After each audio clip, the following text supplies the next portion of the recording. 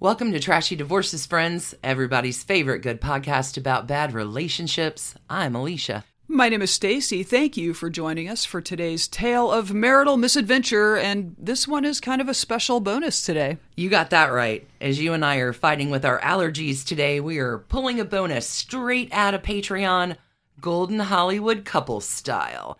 Breaking up is hard to do. Today it is Janet Leigh and Tony Curtis. They are the classic couple from the era, and wow, does it go badly. This one was a real ride. Patreon content does get a little looser, increased spiderwebs. It gives us a chance to go off script sometimes and really enjoy a story. Honestly, there are a lot of spiderwebs in this one, and this episode is a treasure trove of all kinds of Trashy Divorces alums. This scene is my bliss. Yes, it is. And hey, friends, something really good is happening over there on Patreon.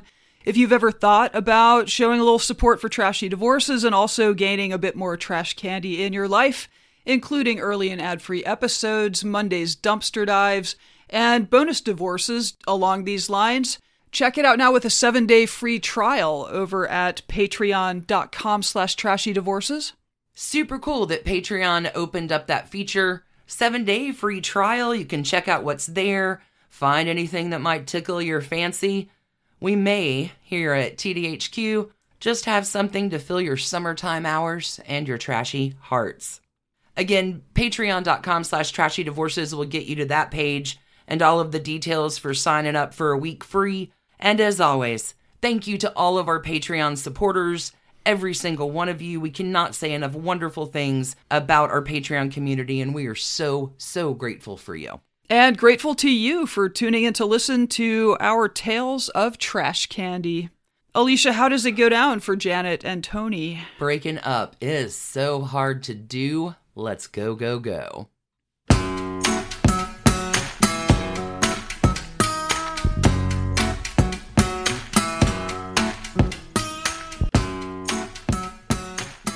Hello, trashy friends, trash pandas. Welcome to your bonus divorce for May from me. I'm really excited today to bring you the trashy divorce of the first golden couple of Hollywood in the 50s.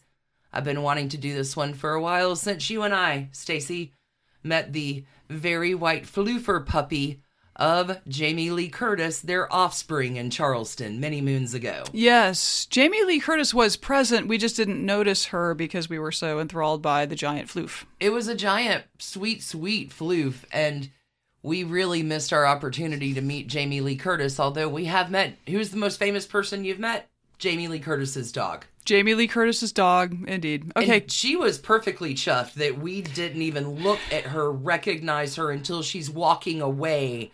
Probably, I know, smirking at us like those idiots didn't even know who I was. Definitely caught the smirk, which was amazing. She looked genuinely happy. She was amused by this entire thing playing out before her. Good Lord. It was a good day. My dog makes me invisible, says Jamie Lee Curtis. Kind of. Okay, so today my couple, Hollywood legends, the both of them. Jamie Lee Curtis's parents, Janet Leigh and Tony Curtis. These two prolific actors, very public romance. And a marriage that lasts for 12 years, 12 years at least on the books. Okay. And a trashy divorce. This story really does have it all 1950s style. Their daughter, Jamie Lee Curtis, has been in the news of late, been winning a lot of awards this year. Mm-hmm. Jamie Lee has a lot of thoughts about the disaster of a marriage between her parents. She's pretty candid about talking about it. I will pepper her opinions and commentary through this tale. And as we're here on Trashy Divorces, we already know how this one's going to end. Gets pretty icky, but here's a reminder here from aforementioned Jamie Lee Curtis, who mentions her parents at the February 2023 Screen Actors Guild Acceptance Award speech that she gives. Jamie Lee Curtis says, "I'm wearing the wedding ring that my father gave my mother. They hated each other, by the way, by the end of it, but my sister Kelly and I were born from love. There was love at the time." Buckle up for some marital misadventure, darlings. Let's do this. God, I love this story. I mean, I don't. It's all terrible. I can't wait. All right. I'm going to open with this little delight of a bit from Gwen Davis, writing in Vanity Fair October 5th, 2010. This is after the passing of Tony Curtis. Gwen Davis knew both Curtises, has a lot of good behind-the-scenes info. But I think as spiderwebs go, this really sets the stage from Gwen Davis. There is a road that climbs off Benedict Canyon, winding up to the pinnacle of Beverly Hills, where once dwelt Mary Pickford and Douglas Fairbanks, in a time when movie star mansions became America's palaces, and movie stars are substitute for royalty. Some 40 years later, the most beautiful couple, the reigning king and queen of Hollywood, were Tony Curtis and Janet Leigh. As befitted royals, they lived up that same road in their very own castle, though it went by the title of mansion. Subsequent occupants of that same domain, holy cats, are y'all ready? Were to be Anthony Newley, a brilliant British performer on top of the songwriting ladder, married at the time to Joan Collins. Later still, a tenant would be Sammy Davis Jr., after Harry Cohn, the fearsome head of Columbia Pictures, coerced him, this would be Sammy Davis, into marrying the African-American dancer Alta V's, so the world would not find out that he, Sammy Davis Jr., was sleeping with Kim Novak. It's like trashy divorces history.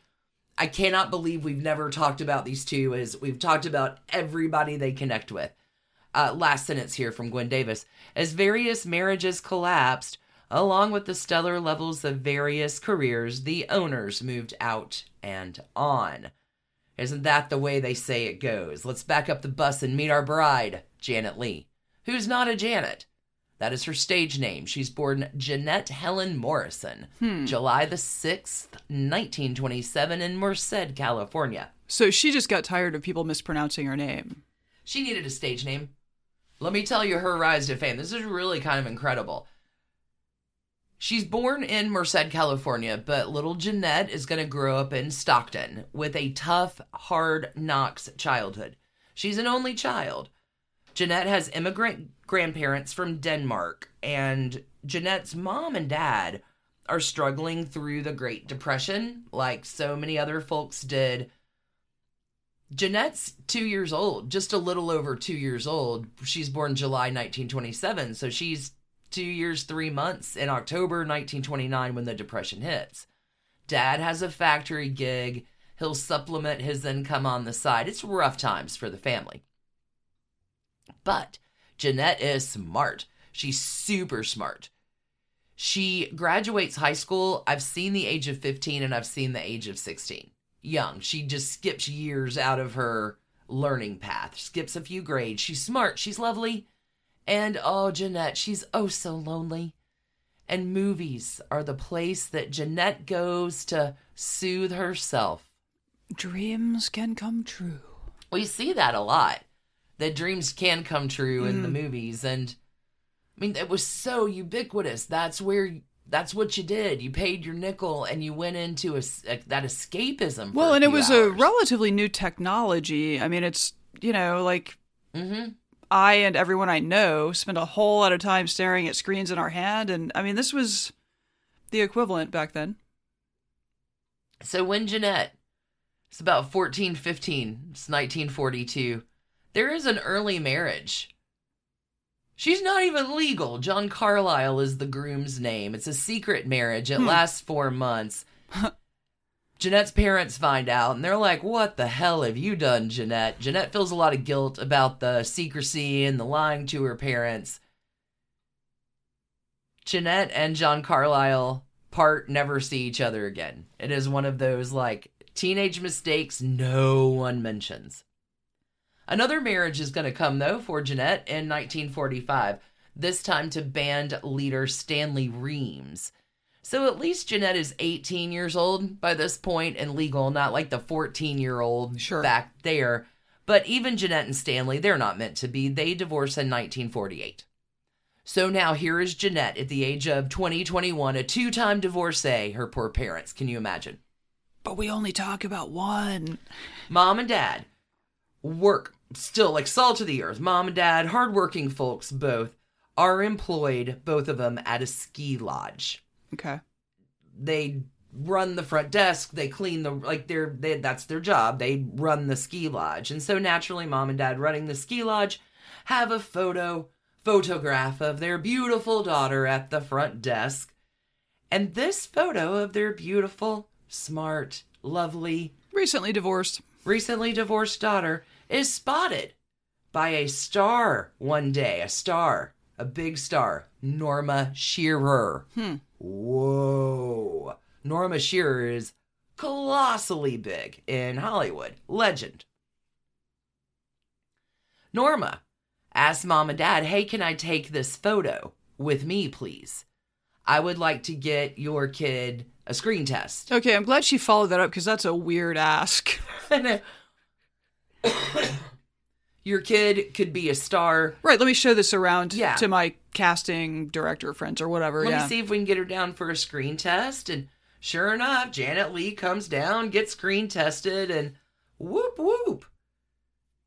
Janet's now a Hollywood star with many films under her belt and a budding career. So I think her first is in 1947, but just listen, by 1949, Janet Leigh is in Little Women playing Meg, with June Allison playing Jo, with Elizabeth Taylor playing Amy. Oh my God. And Margaret O'Brien playing Beth. I mean, Janet's off to the races. Dreams really do come true. And Janet's divorced, and she's young, and she's popular, and her star is rising, and it's also Hollywood in the late 40s, and there are scads of men to choose from. But there is one particular pesky one. We've talked about him before. He of the jewelry trade. Oh, Howard Hughes. Ever awkward party goer. Oh my God. There's a lot of drama that happens with Howard Hughes. This guy, man. All right. Janet Leigh says that Howard Hughes gave me a royal headache. Howard Hughes really likes Janet to where he has her in a movie that it takes Howard Hughes like 10 years to make. Even after Janet is married and had children, Howard's still calling her back to do scenes for this film, thinking, I'm going to get with you. And Janet's like, you had never stood a chance in hell, Howard Hughes, of getting with me. So let me give you a little bit of scoop on this. There's one point, this is back in the early 40s, before she meets Tony Curtis. And Janet Leigh's boyfriend is away. And Howard Hughes, like he does with every other woman, has Janet Leigh tailed, sends investigators, right, to follow her up. And then comes very helpfully 2 weeks later, hey, Janet, I want to talk to you about something. And hands over the papers of his private detectives, Howard's private detectives, following Janet. But Howard Hughes comes in and says, I got these. Your boyfriend doesn't trust you. Here's a detailed account of everything that you've done, and your boyfriend, like, really doesn't trust you at all. He's he thinks the you're worst. Crazy. Yeah. There was this other time that Howard Hughes literally kidnapped her. He called like, hey, do you want to go on a sailing date? And this was his power move, right? yeah. And she's like, yeah, I mean, I'm on a boat. I'll go on a boat. I love boats. And then Howard Hughes takes her to an airfield. Well, we're just going to fly to the ocean. You're at the ocean, dude. But we're just going to fly to the ocean. It's better than sitting in traffic. But they end up in the Grand Canyon. No ocean there. No ocean. Janet Leigh's like 21. And she said the thing that made her the maddest about Howard Hughes is just his manipulation. Just ask me out and be a normal dude. You don't need to do all these tricks. Like, call me on the phone and ask me out, and then just take me to where you say you're going to take me. Don't fly me to the damn Grand Canyon. Was it Debbie Reynolds? She was living with her mother. He would call her mother to set up dates, and she thought he was the cat's meow, and then Debbie found out he was cheating. Possibly. He's got it's everybody. Everyone. It's everyone. He was after every starlet. Maybe that was Ava Hollywood. Gardner. Ava Gardner is who he called too. Okay. Yeah. Ava Gardner, he pulls the same kind of nonsense he does with Janet Leigh. All right. Howard is going to get ditched. He's never normal. But he will come back around long after Janet Leigh's married for this dumb movie Jet Pilot that Janet starts shooting in 1949. The production goes for 18 months. This is apparently Howard Hughes's favorite film never finished because he just keeps calling back Janet Leigh, who he's in love with. Sure. She's in Hollywood, living her best life, up star on the rise. She also goes from a brunette to a blonde. Ah. So Janet having a great time. Let's park her here for a second and get to Tony Curtis. Tony Curtis is born Bernard Schwartz, June the 3rd, 1925. Old Bernard is born in Manhattan to Hungarian Jewish immigrants. And I need to be honest here, if there's a childhood of trauma and sadness, Bernard qualifies. Like, I think about poor Buster Keaton getting sewn up in with handles on his out. Like, that's bad. Yeah. Bernard, bad childhood as well. He's a Depression-era kid. He's born in 1925. Bernard's father is a tailor, and the family will live at the back of the tailor shop. Bernard is a kid who speaks only Hungarian until he's 6 years old. They lead a very insular, inclusive life. Mom, dad, younger brother, all diagnosed in their lives with schizophrenia. Wow. When Bernard is 8, he and his brother go to an orphanage for a few months. His parents just simply can't afford to feed them. Also, his mother is a diagnosed schizophrenic. By the age of 12, Bernard's father, this is terrible, is struck and killed by a passing motor car. Kind of a rough life. At this point, he's 12, right? So we're talking 1935, 36. Still in New York. Still terrible. Totally old enough to go to work in a dangerous factory setting. Well, Bernard instead becomes kind of a delinquent. He's going to join a gang, but is helped along by a kindly neighbor in the neighborhood and sees, like, Bernard's a good kid. There's potential in this kid, and I don't want him to go down this path. He could go down this path, but let me see if I can help him out. So this neighbor is going to get Bernard into a Boy Scout camp where he learns structure. He gets regular care, regular meals. There's a life lesson. How do we be resilient? How do I learn how to do things? He's committing to something more than a life of crime. As it does, by the time that Bernard is in high school, the acting bug bites. He's getting small roles in school plays. And like the kids of the day, he's going to see movies too. He's inspired by all these heroes. And then we get to the 1940s, World War II. Bernard enlists after Pearl Harbor is attacked, like so many other young men do. Bernard will be in the Pacific Theater when VJ Day happens in September of 1945. Okay. So really kind of incredible here. Here comes Bernard back from the war. And I'm not sure if you've heard about this pretty cool thing that helped out a lot of soldiers called the GI Bill. Bernard's going to take his GI Bill. He's going to go to college at the City College of New York. But soon enough, he's going to move along to the new school in Greenwich Village. Spiderweb City, y'all. Hold on. A lot of people that are now legends are studying at the new school in Greenwich Village with Bernard, like Harry Belafonte. Wow. Elaine Stritch. Walter Matthau, soon to be husband of Carol Marcus, my favorite girl. B. Arthur. Old Bernard's in good company. Another spiderweb here. It is David O. Selznick's niece. Her name is Joyce. That will discover Bernard and get him out to Hollywood in 1948 at the age of 23 years old.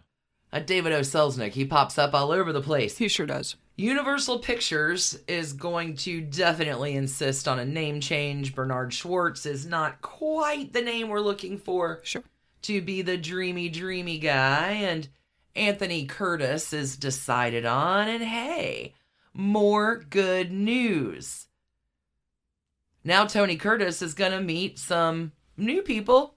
They're nobodies at the time, but they're going to be somebody soon Let's add in Rock Hudson and Julie Andrews. Wow. And Piper Laurie. But now Tony Curtis is a 23-year-old kid. He's into girls. He's into making money. At this point, there is an early dalliance with Marilyn Monroe. 1949. It's the first time around with Marilyn. Hold on to that. Okay. Sorry, Tony Curtis comes out with this dream, right? If I can make it here. But he says his biggest fear was returning back to New York City as a failure. He is not even predicting Tony isn't success for himself, saying, I was 1,000,000 to 1 shot, the least likely to succeed.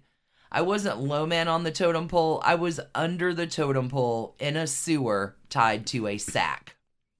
Okay. Like, nobody anticipates that Tony Curtis is about to be the next breakout star. Sure. But at that time, think about who else you've got playing in that field. Robert Wagner, RJ. You got a bunch of up-and-comers in that early 1950s period. James Dean, Montgomery Clift. Oh, God, it's all so good. Okay. Tony's a contract player. He's really good looking. Let's get that kid in the movies. He's got a number of films that he does just small roles, tiny roles in 1949, 1950. But I want to remind everybody that 1950 is the age of the Bobby Soxers. It is the dawning of the age of screaming teenage girls. And now Tony Curtis is getting fan mail. He turns into a heartthrob. Every girl is mad in the screaming teenager girl way about Tony Curtis. Hey, Trash Pandas. When you need a brain break from your day, let me recommend the game June's Journey for Android and iPhone. It's a hidden object mystery game where you are solving a murder, uncovering family secrets, and, I don't know, exposing official corruption, all in an extremely stylish 1920s setting.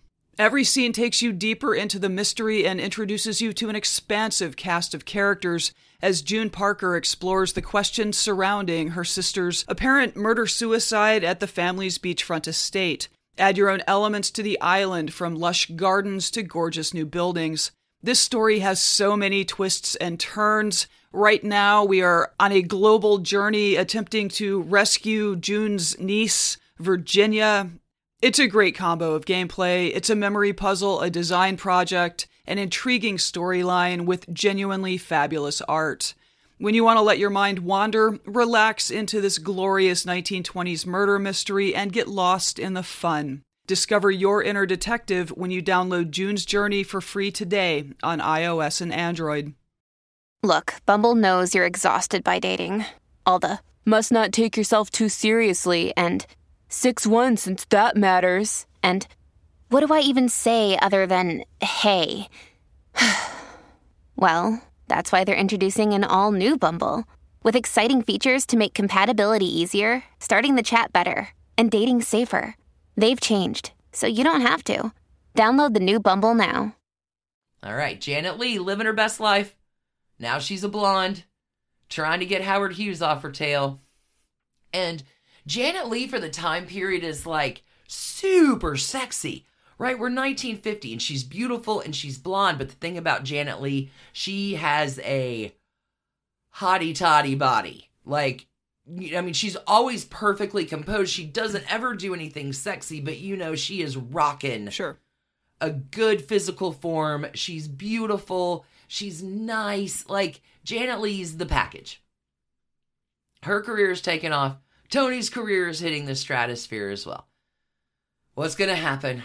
Tony and Janet meet in 1950 at an RKO publicity party, and they are done. Well, Tony's done. He's into Janet like, I need it, I need it, I need it. I will never live without it. Janet has another boyfriend at the time. But Tony is so into her that Janet's like, all right, I guess I'll give you my number. Why limit yourself, Janet thinks. Let's see what all the fuss with Tony Curtis is about. Tony Curtis will remember in his autobiography, her face was exquisite. She had an incredible figure, and there was a sweetness about her that I found most appealing. It just devastated me to look at this woman. Janet recalls in her book, "At one point I was introduced to a devastatingly handsome young man, beautiful really, with black unruly hair, large sensitive eyes, fringed by long dark lashes, a full sensuous mouth, and an irresistible personality." Seems like the full package. Right. Janet gives Tony her number, and oh God, Tony Curtis is such a dick. I'm sorry. Tony will soon call Janet, but he doesn't call her to ask her out. He calls her to test her. So Tony Curtis is known about town for his great Cary Grant impersonation. And so Tony calls Janet pretending to be Cary Grant. This is like Henry VIII. Yeah, You're not cosplaying. supposed to know I'm a... Okay, but Janet understands what goes on. And Cary Grant is asking her out. And she's like, "Oh, Cary, I can't go out with you. I already have a date with Tony Curtis." So she passes his dumb test. His dumb test.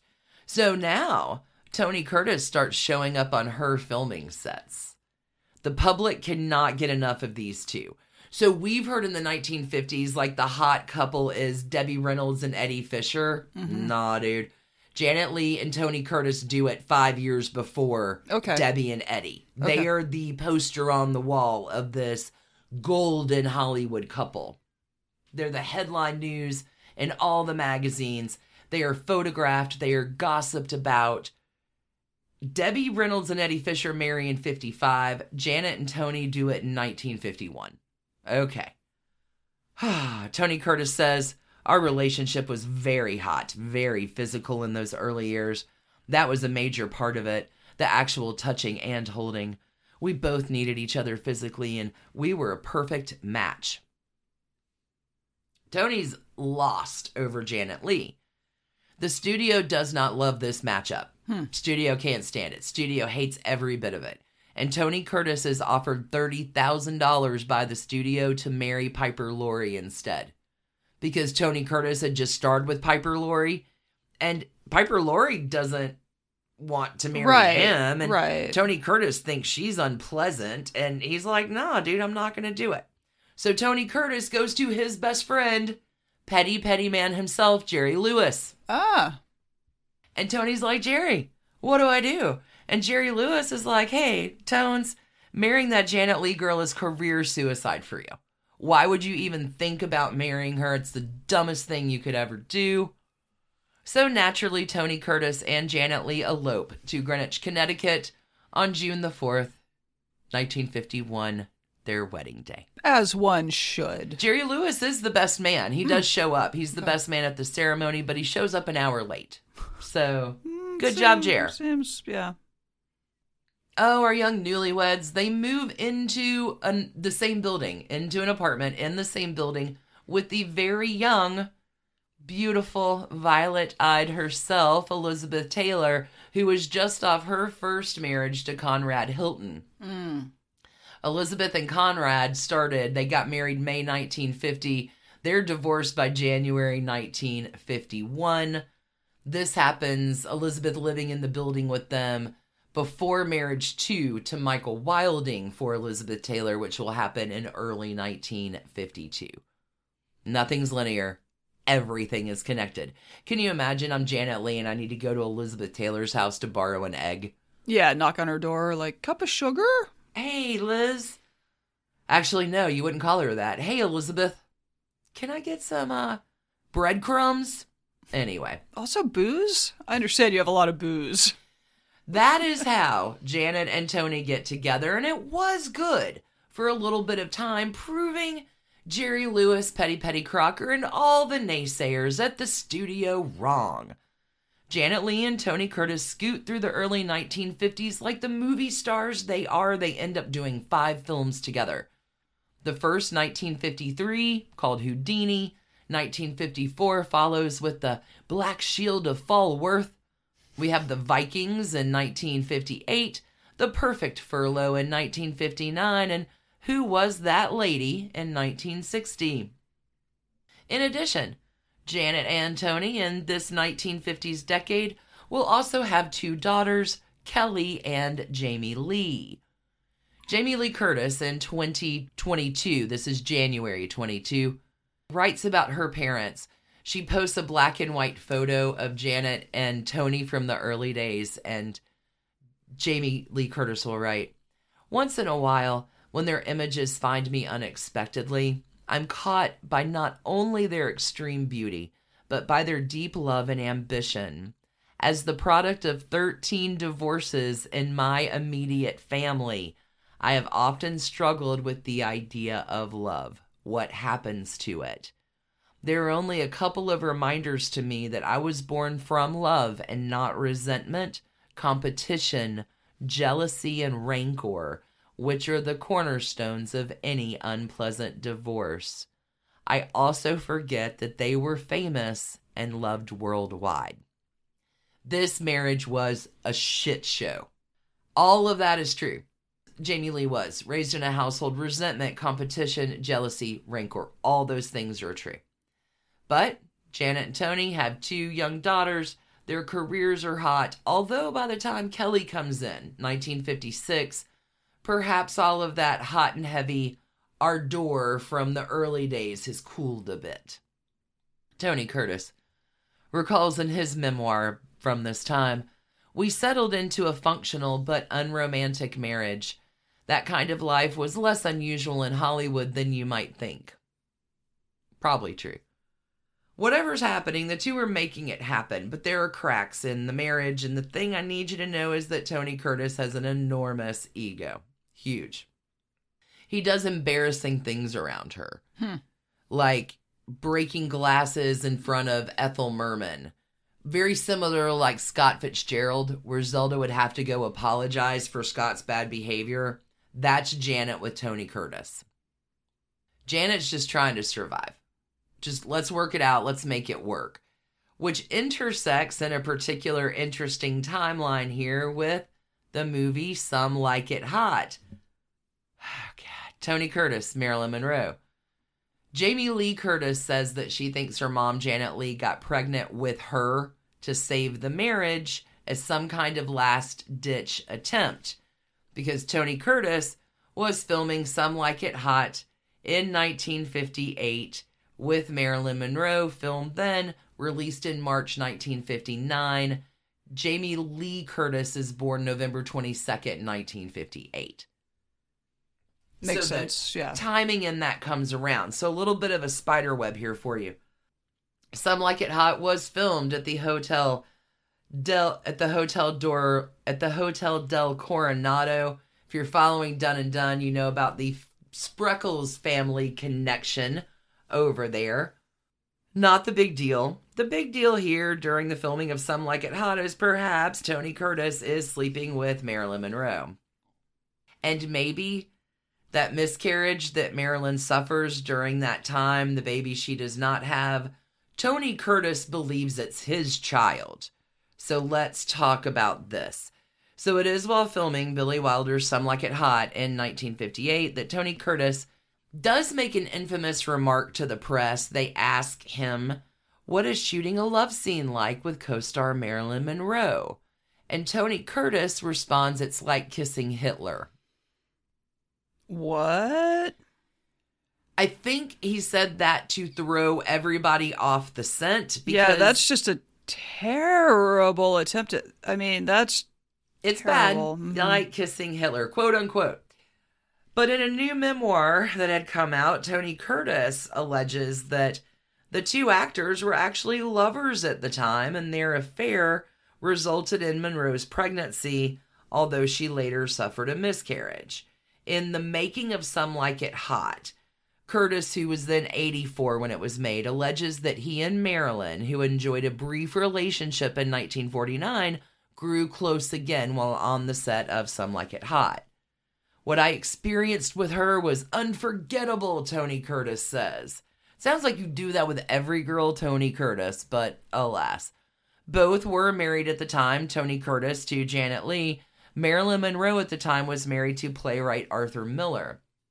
Curtis says, "It was when they were admitting their affair to Arthur Miller that Marilyn Monroe broke the news of her pregnancy. Tony Curtis writes, "I was stunned. I just stood there. The room was so silent that I could hear the tires screeching on Santa Monica Boulevard." Curtis says he was told to finish the film and stay away from both Arthur Miller and Marilyn Monroe, and it was only after filming had finished that he had learned of Marilyn's miscarriage. Make of that what you will. In my trashy opinion, I think it is their image only as a Hollywood couple and their professional success that keeps these two, Janet and Tony, together as long as it does. They stick it out until it becomes unbearable for both of them. No, that makes sense. Like, didn't we almost have it all? Yeah, you did in the first few years. I think after 56, he's done. He's sleeping with everybody. She's not yet sleeping around, but I think they're, again, what did he say? You'd be surprised at how common this was in Hollywood marriages. They are together for the image, the perception, until neither one of them can handle it. Well, also, divorce was very controversial in this era.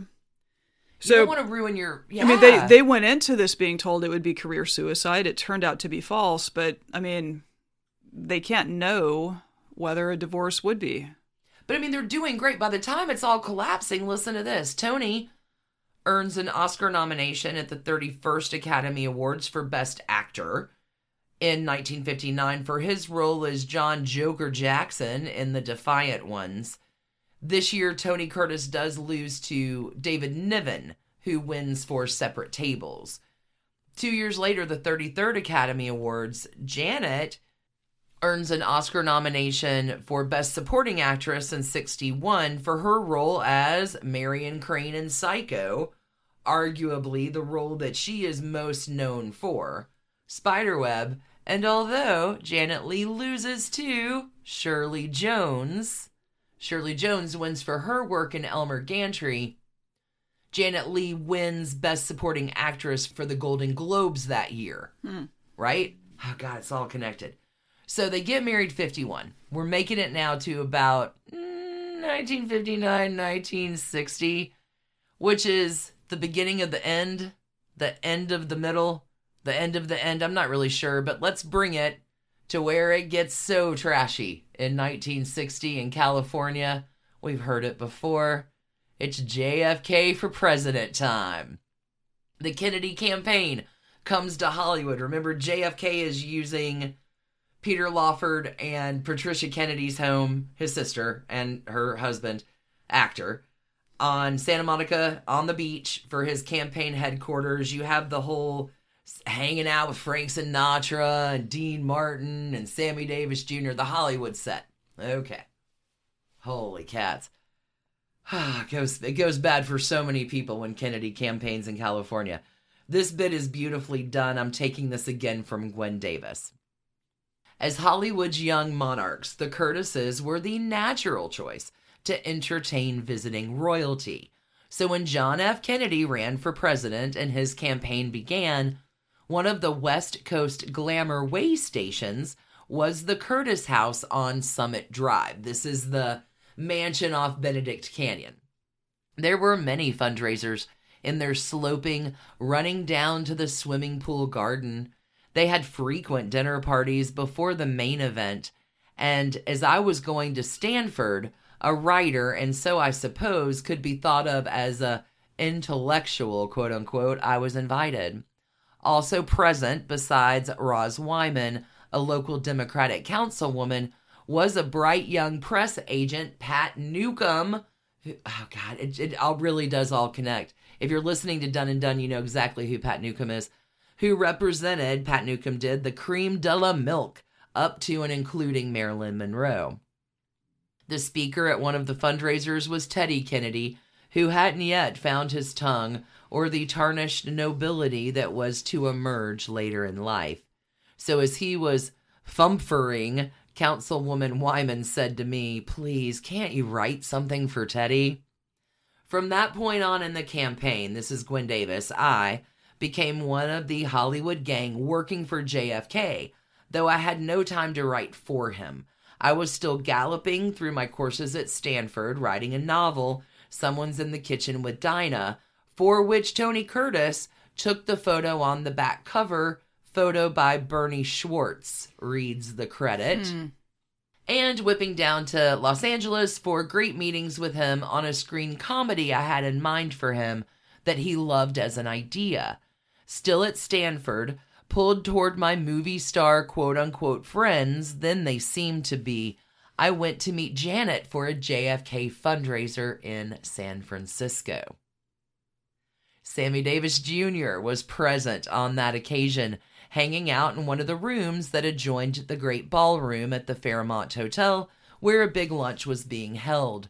He lay on a couch, head back against folded arms, ruminating on the intersection of entertainment and politics. As a bona fide member of the Rat Pack, he was at the center of the Hollywood push for Kennedy. We had met in Los Angeles at the Curtises, and when I'd been introduced, I'd asked him if he thought we were related since we were both Jewish and had the same last name. He'd been amused by that, and then from then on, when he greeted me, he always called me Cuz. I sat talking to him that day about how great JFK was, having naturally widened the scope of my reverence to include politicians good-looking and charming enough to be movie stars. He's a fool, Sammy said jarringly. He puts everything he has on the line and is at risk because of women. He's an adolescent when it comes to broads. Isn't this just the most fascinating insight? Okay. I didn't ask him for specifics. Immature and unwilling as I was to face realities in my own relationships or lack of them with the opposite sex, I certainly didn't want to know any damning truths about Kennedy, my latest hero. The fundraiser, as it turned out, was the backdrop for a very fraught afternoon. Tony Curtis was calling Janet every half hour to make sure she was going to be on the 4 o'clock plane. The jealousy that had characterized their courtship. She told me he parked across the street from where she lived when they were first dating, waiting for her to come home from dates she had with other men before they became engaged, had taken a darker turn. You think she would have learned it from Howard Hughes. She didn't. Well, there was also his call pretending to be Cary Grant. Right. Okay. Darker turn. Tony gets more stalkery, like his jealousy. I can sleep with whoever I want to, but Janet, I need you, little lady. Just of course. Yeah. Now, that is oddly how these things seem to work in the minds of the partner who wants to sleep with whomever he wants to sleep with. Fuck around. Maybe find out. All right, back to Gwen Davis.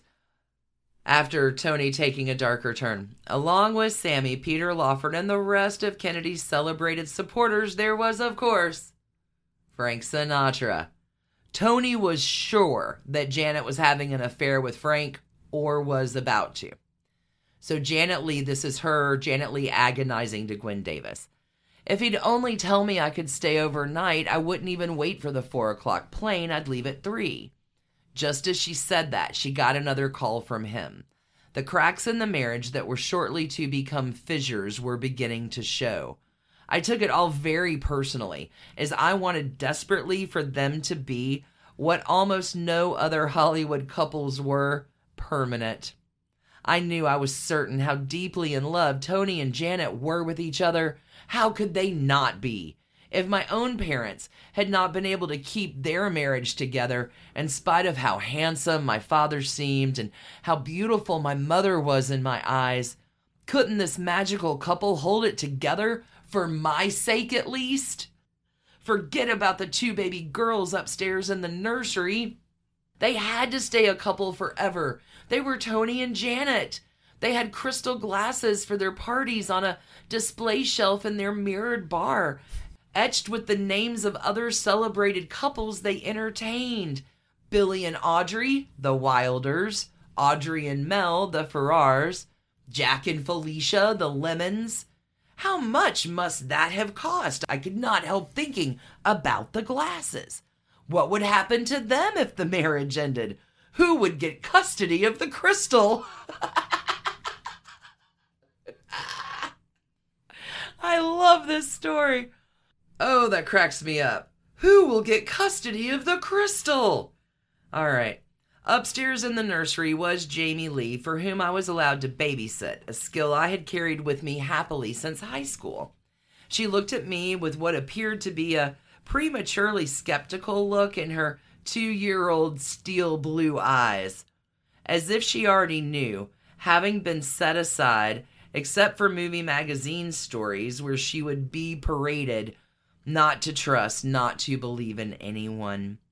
When she would grow up with her wonderful smile, it would turn down at the corners, as if there were a secret subtext that even seeming happiness had disappointment in it. Her older sister Kelly was also there, dispassionate at 4. Downstairs in the game room was a different sort of nursery. Tony had his blackboard, and all he had to do, he was sure to become Billy Wilder, was to put chalk to it without squeaking. Tony Curtis. I was a writer. Comedy at the time was my forte, and I had come up with that good comic idea for a screenplay for Tony. Every weekend, I would barrel down from Stanford in the yellow Plymouth convertible that my agency, MCA, had sold me. That's another story. For story conferences with Tony. Was it any wonder my peers in the English department hated me? Said my colleague in the graduate English department, Tom Arp, "You threaten them. You represent real life. Most of the people in academia are here because they're trying to avoid it," that being real life. Real life Hollywood, as Betty Davis might have said. How very amusing. That's a little bit of this, but I do want to add this particular part just about the general audacity of Tony Curtis. During one school vacation when I was visiting my parents in New York, Tony and Janet were there. Tony had come to appear as the mystery guest on the popular TV game show, What's My Line? This is January 9th, 1955 when this happens. Okay. All right, What's My Line? Dorothy Kilgallen. Sure. The Surfs. Guys, so much fun. Okay, I love that show. What's My Line? The apotheosis of celebrity. In a regal townhouse in New York that same evening, a well-known stockbroker was giving a party for them, to which I was invited. It was a particularly tasteful and chic affair, and at one point, Tony stood by the window and gazed northward, in the direction of the Bronx. My father was a tailor up there, he told me, the shining blue eyes misting over. If he only could have lived to see this. I was so caught in a spell I didn't even allow myself he might be grandstanding. What Tony Curtis wanted to be was Cary Grant, whom he had impersonated in Some Like It Hot. I joined with Tony in thinking that might be possible, as he was almost as handsome and cleverer than anyone imagined, at least for an actor. The screenplay I was writing for him was tailored to his comic gifts and, had it been made, might have reinforced that could have been image.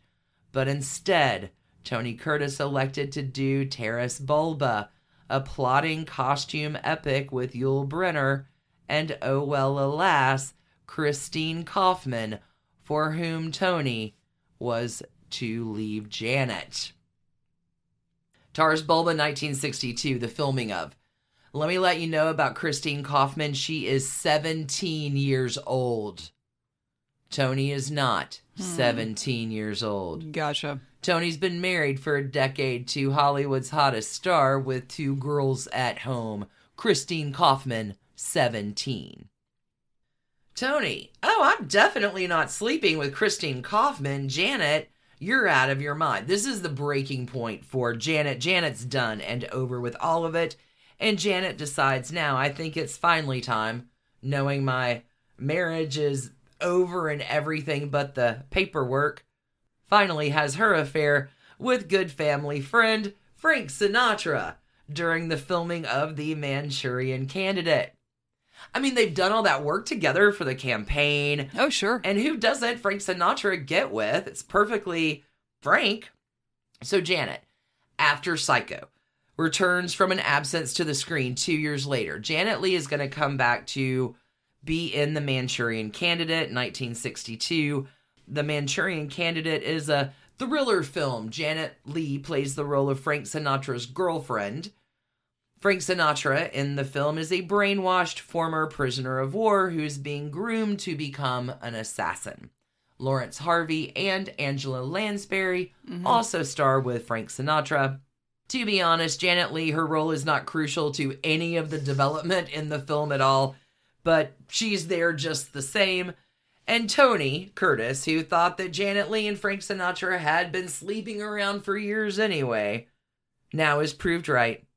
But he's with the teenager, 17-year-old Christine Kaufman. Sure. So nobody's listening to Tony Curtis.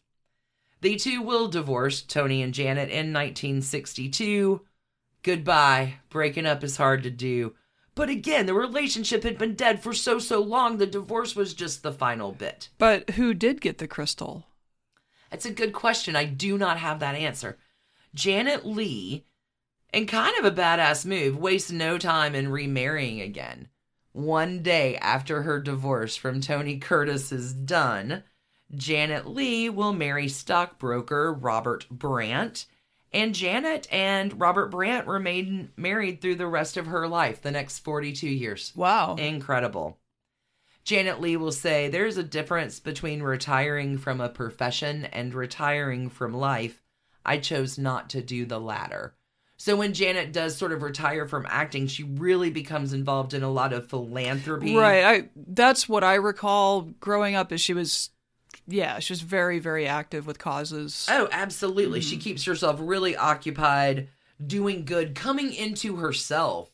Okay, movie star is one thing, but I want to be a more authentic human. Here I've found my person, my Robert, and I'm happily married, and how can I best support my kids and get them into, things they want to do. And she has a happy ending here. They were all so young when they got into acting. You're a different person at 30 than you are at 20. Oh, yeah. Right, been there, done that. Well, and they would have been getting divorced in their early 30s. Can you imagine? Me at 33, unleashed, whole new world, right? Janet, good on her. Happy ending. Janet Leigh passes away October the 3rd in the year 2004 at the age of 77 with her daughters and her husband by her side. Love Janet Leigh. Tony Curtis, what happens to him? He's no stranger in the marriage department. Old Tony Curtis is going to marry 5 more times, all 2 younger women. First up, year after the divorce, 1963, to then his 18-year-old former co-star Christine Kaufman, who swore he wasn't having an affair with. They married in 63. They stayed together about 5 years, busting up in 1968. I'm going to go back to Gwen Davis here to get us out of this trashy divorce. After Tony's divorce from Christine, he married a number of ladies I didn't know well enough to comment about, and maybe he didn't either. His last and final marriage was to a blonde bombshell named Joyce Vanderberg, a little over half Jamie's age. Jamie was permitted to be the official photographer. He allowed his daughter to photograph him in the bathroom before he put on his rug, a white toupee that had caused Jamie to rechristen him Zoltan, the role Marlon Brando played as Superman's father. This piece was published upon the passing of Tony Curtis, so this sentence is going to set this in play. I think now, Gwen Davis continues, in this unkind autumn, what a loss his was, this surprisingly clever man who could not rise above his own overblown ego. I remember the evening in 1998 when my dear friend Jamie, a great lady I considered her to be, actress, mother, author, humanitarian, handholder, hosted a party at Spago for my last published novel, West of Paradise. There, the old Tony, with his curly-haired white Zoltan toupee, was standing at the bar. Tony Curtis says to Gwen Davis, "You have her for a friend, you don't need anybody else, right?" Talking about Jamie Leigh. Absolutely right, I agreed. So you see, I said afterward to Jamie Leigh, whatever else went before, he really gets you. He appreciates who and what you are. said Jamie with that downturned smile. He's so full of shit. I mean, I don't mean to laugh because clearly a lot of pain there, and yet Jamie Lee gets her dad. He's so full of shit. Don't pay attention to what he says. don't fall for his shit, yeah. Again, more marriages for Tony Curtis, but his career after divorcing Janet Leigh never quite recovers. Tony will continue to act, but the days for him landing major movie star roles are long gone. And Gwen Davis, oh God, what did she write? He could never quite rise above his overblown ego. I'm going to leave this with, you fucked around and found out, Tony Curtis. This is a quote from him about Janet. I want you to put on your sad, get your Kleenex out for old Tony Curtis. For a while, we were Hollywood's golden couple. I was very dedicated and devoted to Janet and on top of my trade, but in her eye, that goldenness started to wear off. I realized whatever I wasn't enough for Janet. That hurt me a lot and broke my heart. Tony Curtis, what a dude. He passes away September 29th, 2010. Wrap. That's the end of my story. I honestly didn't realize. I thought you were going to tell me that he had died in the 80s or something. No, 2010. Okay. I do actually have something really fun. I'm going to pull it out. It's been sitting by my desk for the longest time. Y'all, I have this most magnificent magazine, Life magazine, from June 25th, 1951, with Janet Leigh on the cover. June 25th. They just got married 20 days before. She's the cover girl of Life. Janet Leigh, A Marriage and New Career. This 20-cent piece, I'm going to go in and read it because it is kind of interesting. It's just so incredible. A new life begins for Janet Leigh. She's 23 at the time. Her All-American face had led MGM and RKO, the two studios who've divided her services. Oh, she's the biggest of the Little Women stars, co-starred with Lassie in Hills of Home. She was a ballerina disguised as a nun in Red Danube. They do talk about her marriage to the band leader, but that's the only one. This month, at last, things began to look up for Janet. Her second marriage was front page news when she sneaked off to Greenwich, Connecticut, explaining that it's such a romantic spot, to exchange rings and vows with the 26-year-old Tony Curtis, smooth-faced, wavy-haired young movie actor who is the current idol of the younger set. The wedding went off smoothly enough, although the best man, comedian Jerry Lewis, arrived an hour late. He more than made up for that by his chivalrous attentions to the bride. This is Jerry Lewis kissing the new bride, which, if I was Tony Curtis, I don't think I'd... Looks like she's trying hard to escape. She's really trying to escape is, what it looks like. That does not look like a He's consensual... also holding a cigarette in his hand, so she could be like, please don't burn me. But I mean, she's like... She's on her knees. That's a weird picture. Isn't it a weird picture? That picture screams, consent was not gained. Consent was not, you're right on that. There are a number of pictures here. Phil Silvers was there, Rugters Nielsen. Oh, Mel Torme was there. Look of Love by the couple exchanged. The ceremony was performed by a judge, and Jerry Lee's wife was the matron of honor. Yeah, it's just fascinating. I love these old Life magazines when you can, June 1951. We all know how this story goes down. I've seen this film before and I didn't like the ending, but wow, when we can get you on the cover of Life mag, I've been waiting on that one for a long time. No, that seems like an extremely, in the end, volatile marriage. Thank you, everybody, for tuning into that one. I have wanted to do that bonus trashy divorce for so very long.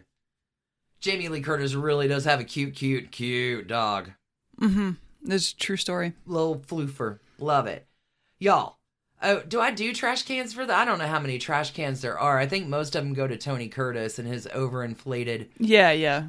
I have trash cans all disguised as Cary Grant for Tony Curtis. They're all made of crystal. Filled with Jennifers. Names of other...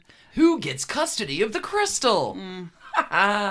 What a great story. Thanks again, everybody, for your time and listening today. We can't tell you how much we appreciate you. Stacey, you're going to be bringing us our second bonus divorce of May. Mm-hmm.